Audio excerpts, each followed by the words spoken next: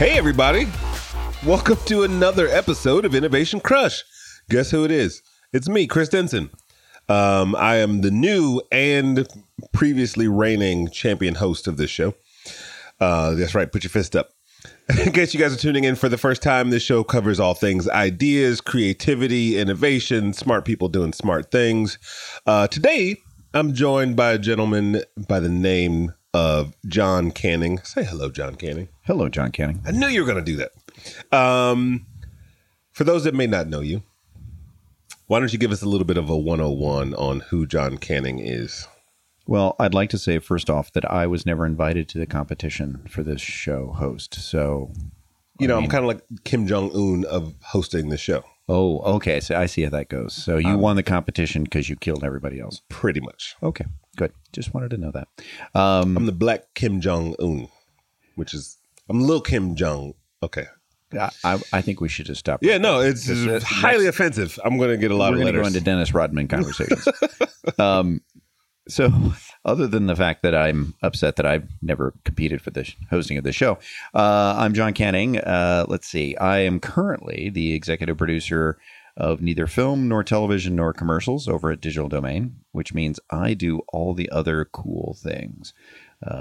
Basically just taking visual effects and coolness and applying it to all these other screens. But I've kind of had one of those weird and sordid careers that when you look back to it, you can go, oh, that's a career. But when you're in the midst of it, you're like, where am I going? What am I doing? I've done everything from develop set-top boxes and cable modems as an engineer to interactive TV stuff for more years than I can count. One day, interactive TV will be here. One day. Spent a brief part of my career traveling around the world, shooting documentaries in various parts of the world. Small teams, doing photography for that kind of projects, and just having a lot of fun, frankly. Always being on that sort of weird edge of the next tech. I always usually tell people, don't do what I'm doing, do it after I've finished, because then it will actually be a market. So a lot of fun. I was thinking about that, actually. The gift and the curse of being ahead of the curve, right? And we've known each other for a while, and it's just I think we have similar experiences where it's like too much too soon, or there's something where you're pioneering things. You may not necessarily get the reward or I don't know. Like there, yeah. Talk to me a little bit about the disconnect between the things that you get to do and then the later on the market value and impact. Well, I love working. I've always loved working in the media and technology space, and just always been gravitated towards the new and the next. And, I think over the years I've started to evolve in understanding while it may be next, it may take a while. I think there's been and you can look at a lot of innovation around tech. I mean, VR was one of those perfect examples. Everybody rushed into there because they're like, oh my God, oh my God, oh my God, oh my God. And I'm not arguing that, but you could look at it and say, well, I'm jumping into it because I just really love cool, amazing tech and I want to work on it. But I think there were companies rushing into it and thinking it was suddenly a market. You're like, did you not look at no? So I think that's been the slow evolution for me, right? Is being able to not only jump into something early, but know where it is in its cycle. I call it that tsunami rush of innovation, where you have this, oh my God, it's amazing. Everybody rushes in, it crashes to the shore, and then it recedes back. And then you get back to that steady state, right? Yeah. I say that the joke that I always say is the good news that Facebook bought Oculus. And then the bad news is Facebook bought Oculus, right? Everybody went, oh, it must be a thing. Facebook put a lot of money into it. A lot of money, right? How many production companies do you know suddenly overnight pivoted themselves to being VR companies? I was guilty as charged. I did a project around that time. I'm like, okay, good, here it is. But, there's a whole, just because I want to make a piece of content in that doesn't mean I can distribute it, that people can watch it, that there's a marketplace for it. But to me, I'm okay with that. I'm okay in that cycle of building out something.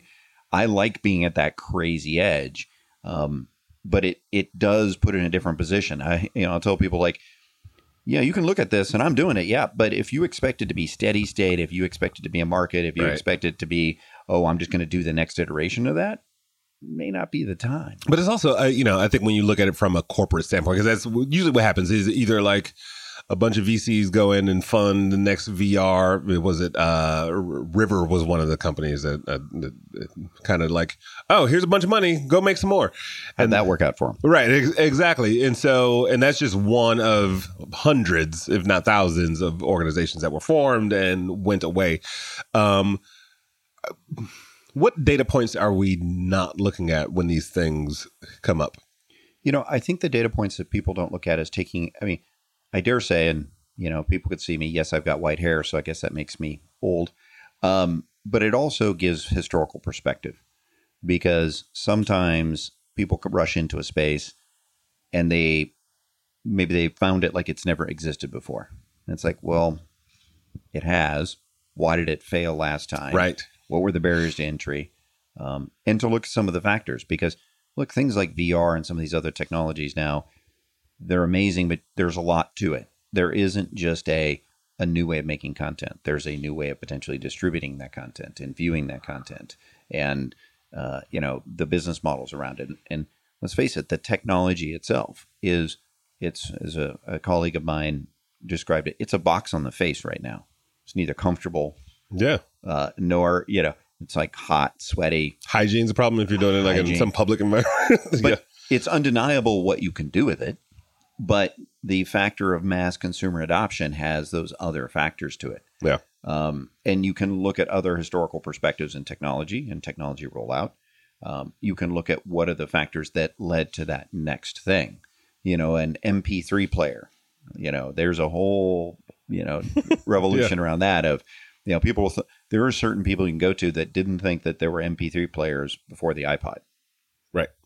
They had no concept. There's no Microsoft Zune. Right. They just, and then you got to take it apart of why those other things didn't work. Why did suddenly the world think that was the first and oh my God moment?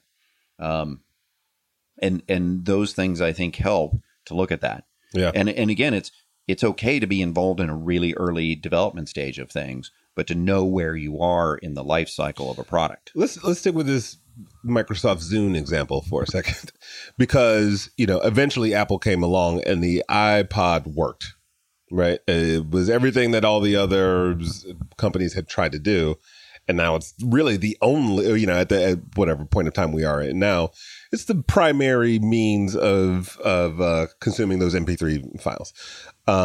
What happened at that? Like, what was the perfect storm of incidents that made the iPod work? Sure. And I'm going to throw some things out there, and there's going to be your listeners. Some of them are going to be like, oh, you didn't know what he's talking about. I think there's a number of perspectives, but if you look at it, it was not necessarily about technology. It was about really good marketing. I think Steve Jobs and company managed to convince people that it was cool to have this device. And I would run into people at that time. I was doing sort of informal market surveys. You ask somebody, why do you have that device? And they're like, because that person has that device.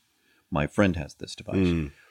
It became I saw somebody else have it. They have it. It has music that I want on it. There were other music ecosystems. There was subscription. There was the Spotify, if you will, out there already at where you were paying a monthly fee. But it was a weird period of time where people were suddenly convinced that paying 99 cents a song was better than a subscription. Right. Now, I would ask most of those people if they want to go back and do this math. Right. Right. And it's like voting for Trump. Just kidding. No, because if you go back and you voted now, right? You didn't want to do it the first time. You're questioning your now math. You did it. You're really questioning your math. You're also asking yourself, how happy were you when you decided to get a different kind of device, or you moved machines, and how easy was it to take that music with you, right? But it was a ecosystem that was very easy. It was an ecosystem that was very insular to its ecosystem, right? Apple had built an ecosystem that if you were in that ecosystem, you were very happy. If you tried to go to the edge of that ecosystem or out of that ecosystem, you became very cranky and unhappy. Well, I think it also touches on another point too. It's,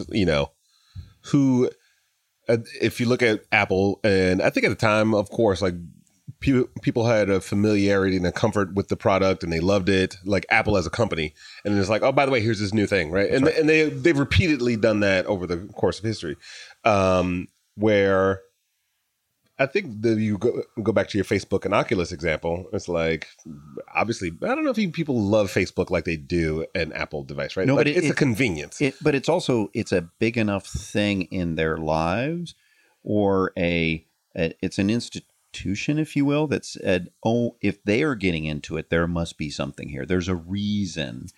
But that's industry versus consumer. Sure. And and I think, that's why the industry moved in there. And I think, to your Apple example, people are, when they're comfortable and familiar, and somebody gives them something new in that comfortable and familiar, it's much easier adoption. And, they had developed this, again, we're just going to make it easy for you. We're just going to make it easy to get the, pay the 99 cents for a song. And this device works better with that device, because they control the ecosystem, right? It was, there wasn't third-party hardware. There wasn't third-party software. It was everything they did. And that made it very comfortable for people. And the marketing aspect was suddenly that sort of ubiquitous. They didn't necessarily have more different songs than everybody else. They just managed to convince you, we've got it, you want it, and off to the races. And they quickly established that dominance in that market. It's interesting because, I think in the case of, I'm going to go back to VR for a quick second, and I only use that just because I think it stands for all the other technologies that we talk about, artificial intelligence, and et cetera, et cetera. I gave a talk in Austin, and it was not during South by Southwest. It was like off season in November. I was going to show an example of a VR project. There were probably 1,500 people in the audience. And I was like, how many people here have done a VR experience? 3 people raised their hands. And this is like a pretty savvy group, but they had come from all over the country. Right. Had I done that in LA or New York or say, like, of course, 90% of those people may have raised their hand. Right. But that was a great sample size, or a different sample set to understand the true market that was in existence at the time. And like, do we ask the right questions, as we are developing things? I think that's exactly the right question. Yes, you do ask the right questions. You ask the right questions. It is, what am I trying to do with this? And what are those barriers to entry? And I think it's undeniable the power of immersing somebody into an environment and what you can do with that. But the other factors can override that power. The sheer inertia of a marketplace, what am I going to use this for? What do I get on it? For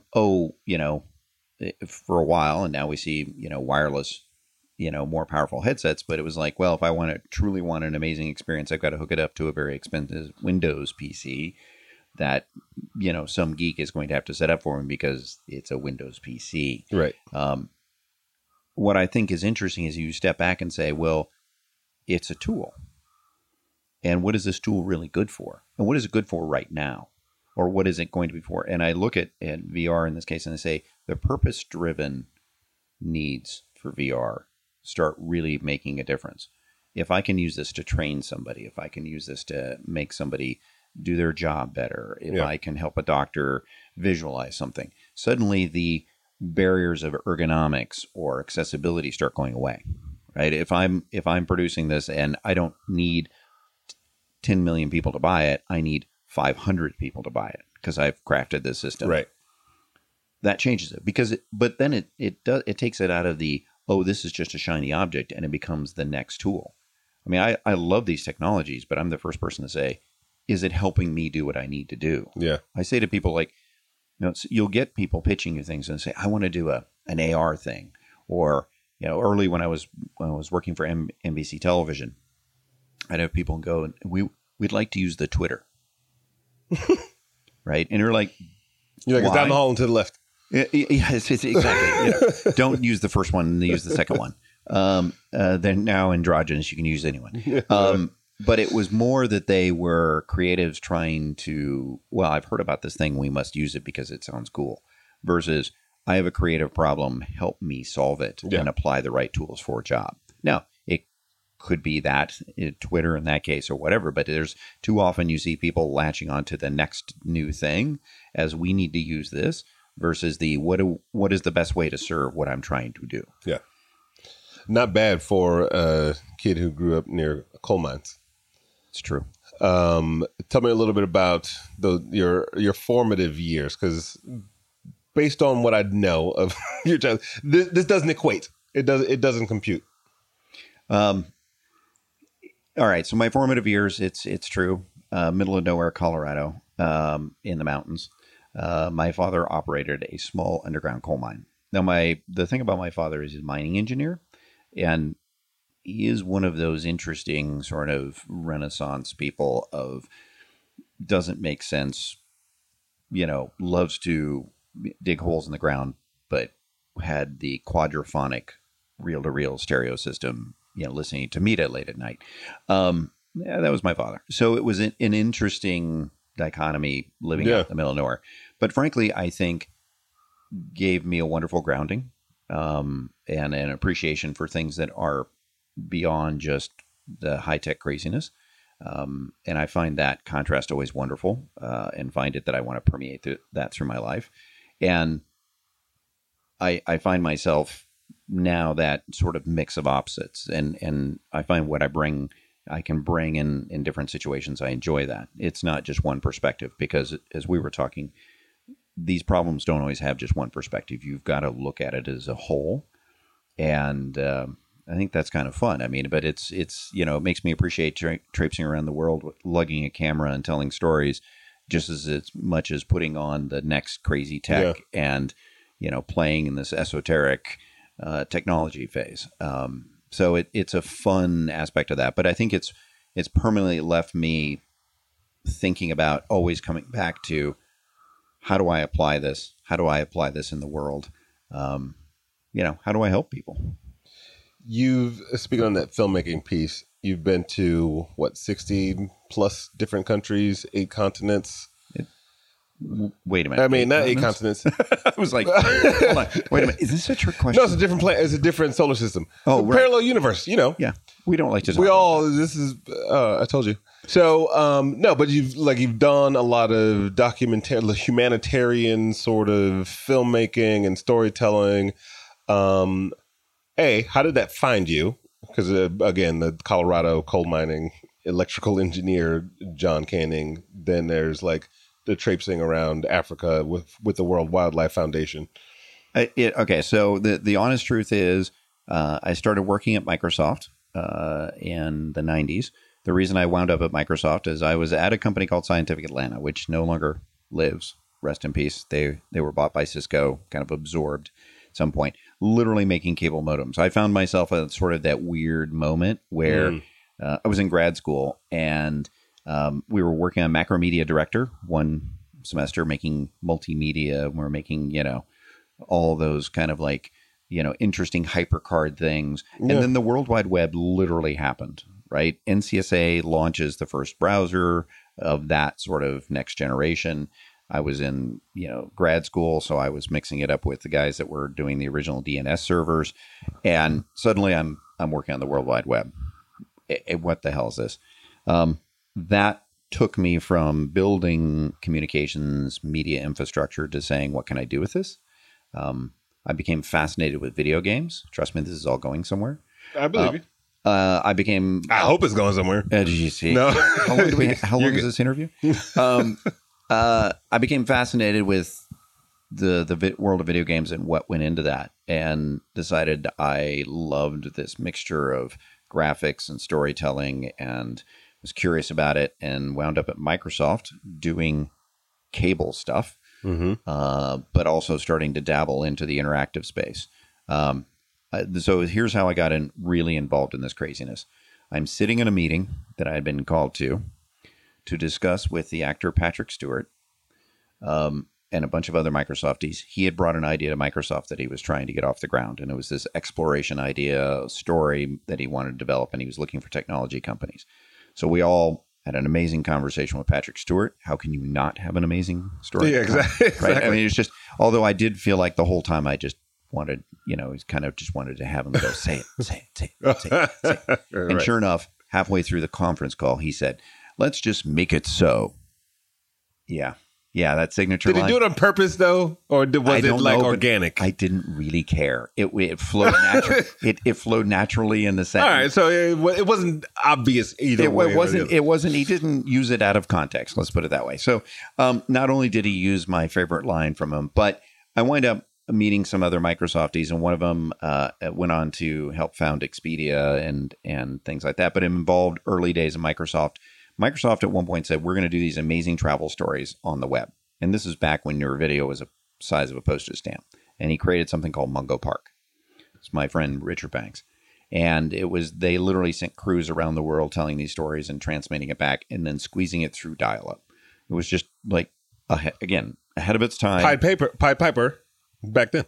Exactly. So they had done these stories. I met this guy. He says, "Hey, we're going to go climb Mount Adams here in Washington. You want to go with us next weekend?" So I find myself with a bunch of people doing a mountain climb. And then shortly after that, I was like, "Hey, group of us, I'm putting a trip together to Machu Picchu. Want to go?" I'm like, "Who says no to these things, right?" So I'm there. I'm doing the trek, through the Sun Gate into to Machu Picchu, and I'm like, "How do I do more of this?" And he's like, "Well, what do you do?" It's like, "I could take photographs." He goes, "Great. How about the next trip you be a photographer on it?" So I'm moonlighting while I'm at Microsoft. Technical evangelist for Microsoft for interactive TV media stuff. Right. And occasionally I'm traipsing around the world doing stories for MSNBC or Slate Magazine. I went to Papua New Guinea and was doing a story from Papua New Guinea for 2 weeks. Yeah. And I got the bug. I got the bug to travel around the world and to tell stories. And sure enough, at some point, my colleague Richard came down to Yahoo, 2005. Called and said, "Let's put the band together." So we came down and literally did 2005. We did a travel blog that was, it was basically adventure with a purpose. Traveling 8 different places in the world where we were shooting and telling these stories about things that were important and mattered. And we were pushing media up from the field. And the editor back at Yahoo was putting it into a 5-day story arc. And I was like, "Okay, wait a minute. This is the first time in my life when I've come back from something, or, how often have you come back from a trade show and go, 'Wow, what you did changed my life'?" Not very often.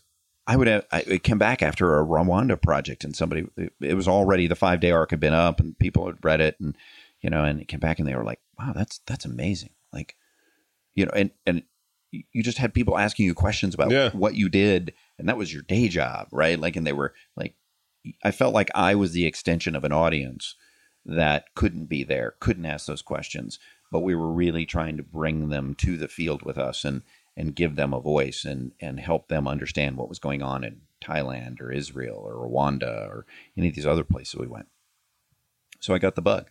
So you pretty much, in a way, pioneered what the internet is best at, right? Like discovering other stories from around the world and those experiences, and how can I help or participate or observe and tell somebody else.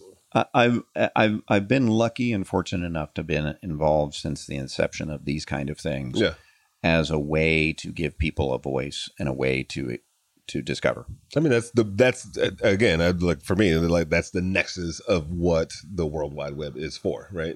Yes, there's commerce and all the other, and there's porn, which I personally really, no, just kidding. But there's just all these sorts of different things that we discover about one another. There's also a downside to it, right? Obviously, as we've seen, it's a window into the world that is neither controllable nor restrained in both bad and good ways. Yeah. And, I constantly look for the interactivity. I mean, I worked in broadcast television, and I look at a lot of ways that people treat this medium, and they treat it as a broadcast medium. Right. And I'm like, there's so much more. There's so much more that can be done there. The conversation that can happen, true conversation, not just a comment at the bottom of something, but an ability to be somewhere and say, "Come join me." Yeah. And we played with that experiment, and obviously time zones are restrictive and things like that. But we literally started the guy who was writing, Richard, would write, and he'd ask the audience questions in his dispatches, and people could write in and ask us. And we'd be like, somewhere in the middle of nowhere reading this, or our editor would send us an email and say, hey, somebody asked this question. Can you? So the next day we could potentially go out and change the discourse, interview somebody else, go back and ask somebody a question. And to me, that's just very powerful, that agency of being able to be the tip of a spear to people, and be able to express things in more than one way. I think, this notion of multimedia, or all the different aspects you can apply to it. There's not just one way to tell a story, right? Did you ever think there would be a Jake Paul or thousands of these types of individual storytellers that some of them, I won't say all of it, don't contribute in a way that adds value? And I'm not digging on anybody in particular. I just use it as, but except you name somebody, so, yeah, you're sort of, but that's okay. Yes, I mean, it's democratization of the ability to tell has always been there as we've advanced the ability to proliferate words, right? The fact that the printing press democratized that, or created the ability to spread words, whether those words were right, true, or just. The press didn't care. The printing press, that physical device, didn't care. The medium isn't necessarily discerning in the message, and it's powerful information gets out there. What's fascinating now is that the speed of light, we are able to move information around the world so that things happen, people know about it, and that's powerful. And, for me, it was just powerful to be able to share stories. And I did this, what you and I are doing, traipsing, again, moonlighting for, it was Expedia Radio, believe it or not. Oh, wow. Yeah. So I just happened to be doing a couple of different travels. My friend Richard said, hey, well, if you want, we got Expedia Radio and you can do some radio, some broadcasts, if you will. But so I literally was doing radio interviews, and I went to Russia to visit my dad, and he, I'm running around Moscow with a DAT recorder and a camera, and I'm interviewing people in Moscow. I did a bazillion podcasts from the World Cup in Berlin, and what was that, 2006? That's ridiculous. Yeah. And just doing stories from the edge for Yahoo podcasts, right? Yeah. What I love is this conversation where you can go talk to somebody. My whole shtick in Berlin was that Yahoo the team wanted me there when I was moonlighting, not moonlighting. I was working at Yahoo doing this adventure travel series, and they were like, "Hey, can you swing by Berlin?" Literally, I was in Bosnia, I was in Macedonia, and then Bosnia, and they were like, "In between, can you swing by Berlin and do the podcasting?" Sure. Yeah. And then I was like, what do you guys want me to do? And they were like, well, just do a bunch of podcasts. I'm like, what do you want? And they were like, I don't know, just talk to people. So literally I was like, well, what am I going to do? And so I said, you know what? Here's my shtick. I'm an American. I don't understand this thing you Europeans call football. Can you explain it to me? So I would just listen. I would go through the crowd. I had a camera and a DAT recorder. I just go through the crowd and met up with a bunch of different folks, and I just listened for anybody that could speak English, right? I just hear English because God knows my foreign languages aren't that good. And I'd hear something, I'd go up to them and go, okay, I'm working with Yahoo, and people know the brand. And I'd say, you know what? I really don't understand this thing you guys call football, and we're Americans. Could you explain it to us? Mm-hmm. Some of the most fun, amazing stories would come out of that, right? Because they were like, oh, okay, and here we go. I mean, there was this whole group of Scotsmen wearing nothing but kilts and a smile, and they were half lit, and I go up to them, and they're like, oh, and they bust into song. They go, it's just that's awesome. That's a good show today. Speaking of which, unintended segue. Fast forward to now being a digital domain, and I kind of wrote down this idea of exploring possibility, right? And you started off just kind of like physiologically and literally exploring, and then exploring Physiologically? Yeah, like your body was in a place. You were moving through Oh, God. geography. I didn't know if you meant here today. Nope, you've been very still. I think you're bored. No, kidding. So then there's the time you've spent at Digital Domain building a pretty much a new practice at the company. And for those that don't know, if you've seen Thanos or Benjamin Button or Tupac or any I don't know, hundreds of other things you guys. You're welcome. Exactly. But then they're at the cutting edge already. Then here you come to like, all right, let's take another couple of steps further. Tell me a little bit about what your day-to-day entails thus far. I get up, I eat. No, I think you probably want me to go to the business part. So what did you have for breakfast today? I actually had orange juice because I was running a little fast. So I probably didn't have a really good breakfast. I apologize. Yeah. That's good. But we'll get back to that. So the day-to-day at Digital Domain, I mean, look, the company's over 25 years old. It started, with Titanic and just hasn't stopped. And over the years has really developed, I've determined two major ways I could describe them: building amazing characters and blowing things up. Just from a visual effects standpoint, just amazing visual effects. Masters in their craft of bringing digital elements to the point you don't know it's digital. It's a part of the story.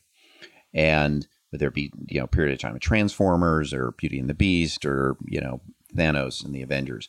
And really, I like to say that the culmination of some of that art is creating Thanos, which is really Josh Brolin acting. And being able to enable Josh Brolin to act in a way that you see him coming through that character. Mm-hmm. And I think the height of a craft of being able to almost basically enable an actor to act again and say, no, to just act. And we'll bring that subtlety to the screen. They've been doing that film, television. They had an immersive team that was doing live 360 podcasts. But really what I see my job and my team is doing is we're taking the visual effects expertise and applying it everywhere else. So it's saying whether it's an AR, VR, it doesn't really matter. It's the visual effects expertise. It's the VFX for any screen. Right. It's that craft and storytelling and visual fidelity that we can bring to a story. And then combining that with a delivery method. So that's been the fun part of it. And it, new media and experiential. What the heck is that? Well, frankly, it's whatever is that we need this amazing visualization. Right. And it could be, I literally had somebody that wants to do projection mapping on, water sheets. They need the visual to project onto that. How do those pieces come together? So that to me, and I look across, again, AR, VR, just continuum in the opacity, but it's how do I see the world? Well, then what do I apply to that world? And that's where we come in. So it's been fun exploring that aspect of it, and just seeing the diversity of the kind of conversations and projects that can come across. Do you have an example like of a favorite or I guess a flagship project that you've been able to do since you've been there? Sure. There's been a couple of everything from the team was doing 3 simple 360 videos that Discovery put out in conjunction with the Google team. Very simple, but there were 3 wildlife videos, one of which is you're standing in the woods. You have a POV of standing in the woods, and a grizzly bear just comes lumbering out of the woods and comes up to you, stands up on its hind legs, roars, and walks past. That's it. The other one was different scene. You find yourself, you hear the rustling in the bushes, you hear a howl of wolves, and then a pack of wolves comes and surrounds you and moves on.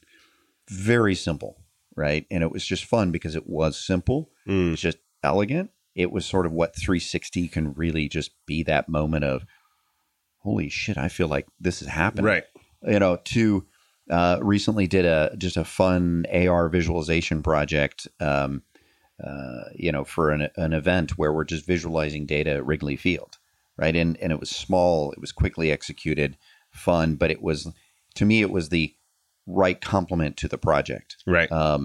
We did some AR characters for Pixel 3 launch, which Marvel characters, and that really stuck out to me because I started looking at it saying, well, we did the big Marvel character, we did this Marvel character, and it's just a difference in fidelity and screen, right? The one that was AR and one's a big screen, using the visual fidelity and the driving it for a different purpose. Yeah.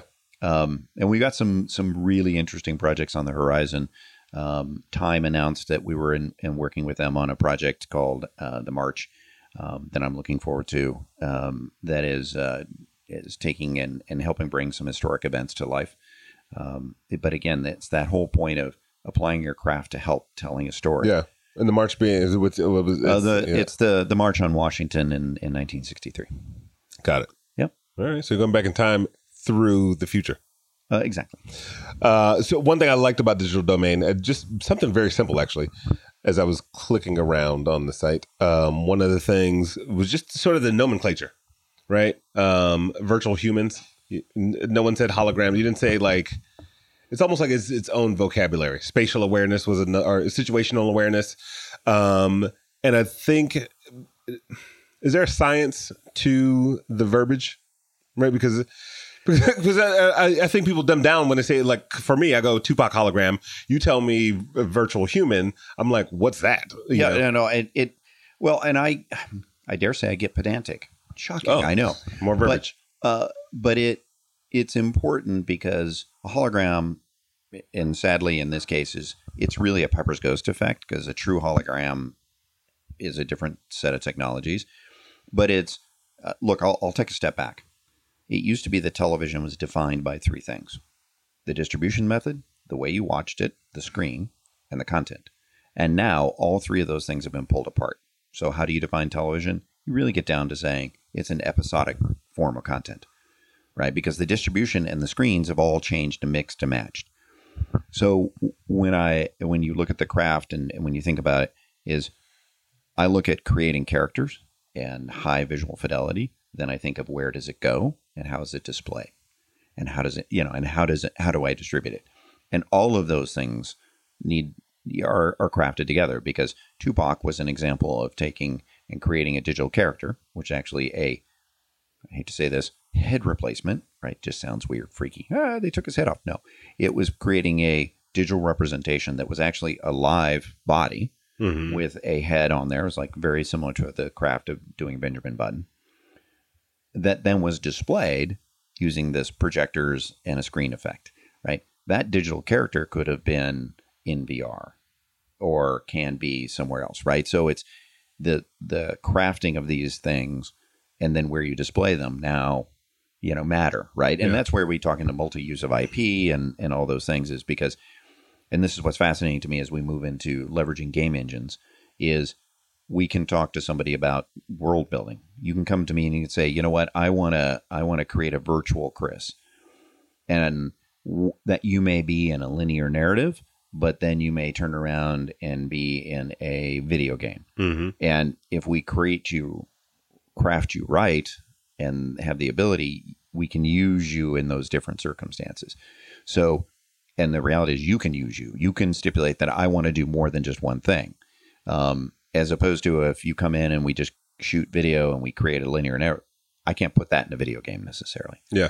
Right. So the virtual human or a virtual human being potentially someone that doesn't exist and is created out of the ether, versus I can create a digital double of you, a digital human. So words matter.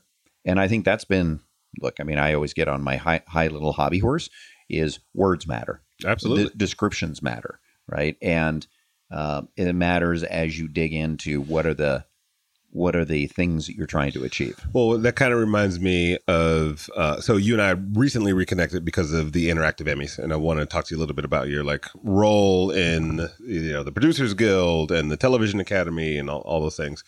But someone in the room said, I'm trying not to give away what the project was, but he mentioned finally these individuals gave me the vocabulary that I've been looking for, right? To be able to better do my job at his home base. He had heard a pitch, and then he goes that's the way it should be spoken about, and almost lit up at that point in time, because when you're at the cutting edge where you've been, or where you remain, It's you don't always have the communication tools because you're like, oh, it's this thing and it does this, and we use a game engine, and you're like, well, yeah, but what is it again? Yeah. So I agree with you that the words matter because also you have to be a translator between the traditional producers, writers, brands, all those folks, and also the folks that are on the cutting edge of whatever is possible. Right. Look, I mean, I think I've also been involved in things that suddenly somebody gave a name to,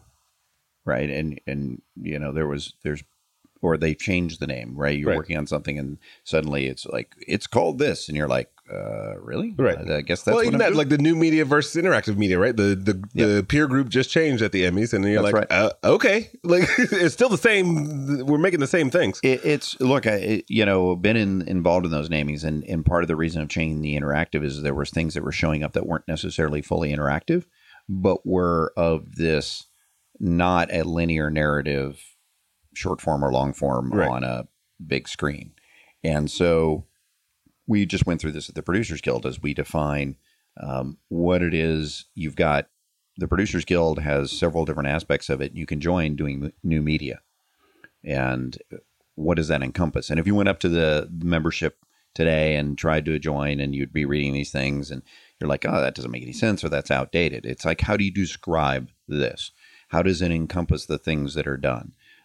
It's the subtle nuances between what's a game and not a game. Is it interactive? Is it immersive?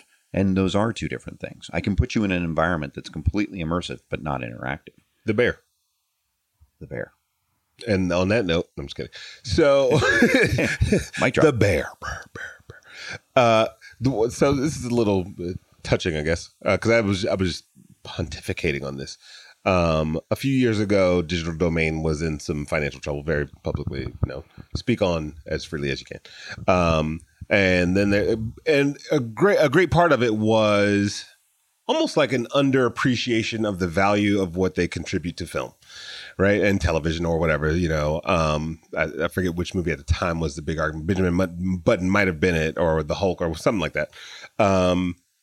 And for some reason, they weren't getting the accolades, or they weren't able to have like the proper credits, on top of the project. And I was thinking about that almost in parallel with your career thus far. It's just like you're so far ahead that nobody really knows how to treat it just yet. And I don't know if you even have a question there, but just that parallelism of like, how do you survive the downside of, your awesomeness? Wow. Downside of my awesomeness. I'm just going to revel in that for a minute. No. Yeah, I think, look, all companies go through the growth stages of their industries, right? I mean, if you look at the evolution of the movie business and companies in the movie business, companies like Digital Domain to still be here after 26 years and not have interesting things happen to them along the way. And, executives that make decisions that maybe didn't pan out or, I think that is it's the how well you as an organization and then as an individual, frankly, react. I mean, I've only been at DD since, probably a year and change at the point, right? Like what happened before, I'm there now. And it's almost like I look at it and say, you learn from the past, but you got to move forward. Right. And the industry evolves, right? I think, again, you're looking at it that at one point, just being able to do amazing visual effects in films was the thing. That industry, our industries have overlapped, exploded. Sure. There's new companies in it. Would you have said 10 years ago that, Netflix would be a powerhouse of making content? Some people may have said yes. But the reality is just who's making content and what they're trying to achieve, the tools to make it. Yeah. Right. I mean, if you look at what we're doing with Digital Humans and being able to, some of that is the process of making it easier to capture that likeness, to translate that likeness. The demand for making content just explodes. There is more content being made in varieties today than ever before. So the tools and techniques have to get easier, better. The companies like a Digital Domain, you have to respond to as the world changes and shifts and you find your place in it, right? We can go through, and we won't name names, but we can think about the companies that rose up into virtual reality heyday, and now may they rest in peace, right? Some of them were traditional companies that pivoted. Some of them were just started up and have flamed out. The question is can they accurately go through that period of time? Can they respond when they went, oop, that was a mistake. Let's go, let's shift and let's pivot. And I found for me, I once said to somebody, I think, not sure I do anything different. I think I just do it for different people. Well, look, but it's like that evolution that I'm still working with some of the same tenets that I worked with. I'm just working with different tools. Right. I'm still trying to tell stories. I'm still trying to tell stories from the edge, but now I have more tools. I mean, I did a documentary with, I was doing an independent documentary with some colleagues of mine, and Gabriella and Jen, and they wanted to do a story about a small Jewish community in Ghana. And I was like, why not? I love Ghana, shot there before, let's go do it. And we wound up doing a linear narrative documentary, a TV show, and a full-fledged website that had 360 video and panoramas, and it had all of this because it was more effective to tell you about the story of these people in this community. Sure. And it wasn't just one way. And did we just layer in other things? Yeah, because it made sense to do it. And that's what I find fun. It's like what new tool in my tool bag do I get to do this thing? That's fun. As we wind down, the show's called Innovation Crush. I think you knew that. Yeah. I've heard that. Cool. I'm curious as to what is your current innovation crush. It might be something in your day-to-day craft. It might be something you saw on a road trip somewhere. It could be a number of different things. But what do you currently have an innovation crush on?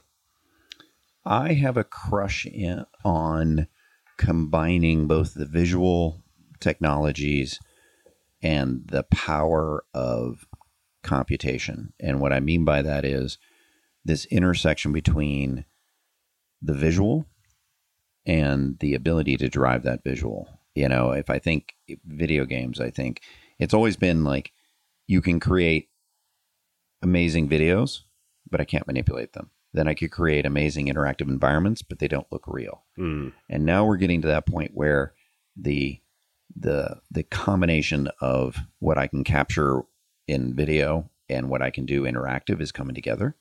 And then layering in this ability, it's like I think of non-player characters in a game, right? You always had those stupid non-player characters in a game that you're like, oh, now AI is starting to bring an interesting realism to them. I think it's a fascinating time to be able to tell stories because you can bring game engines into that. You're no longer one decision or another. You're starting in this mushy middle ground of, well, we could do this a number of different ways. What is the best way, that world building, that creating characters, doing different things with that characters? Can I tell a linear narrative one day in a game the next day? Well, yeah, you can. That's, to me, it's just... Yeah, it's almost like no wrong answer, right? Like as long as you do a good job at that direction you chose, like I will always come back to you. Still got to tell great stories. Yeah, absolutely. And last but not least, complete this phrase for me. Innovation to me is having fun. I agree.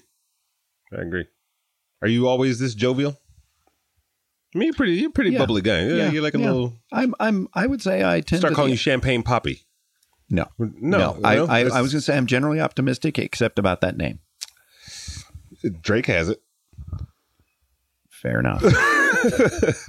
All right, everybody. This is. Oh wait, where can people find you? Where do you want people to go to your Media Sherpa? My Media Sherpa-ness is that's been me for years and years. I like to say it's schlepping media around the world. But I am best found on LinkedIn. Honestly, I find that's the best way for people to stay in touch and stay connected. I'm also at Media Sherpa on Twitter. All right. Thank you for joining us, everyone. This has been another installment of Innovation Crush, and we will talk to you next time.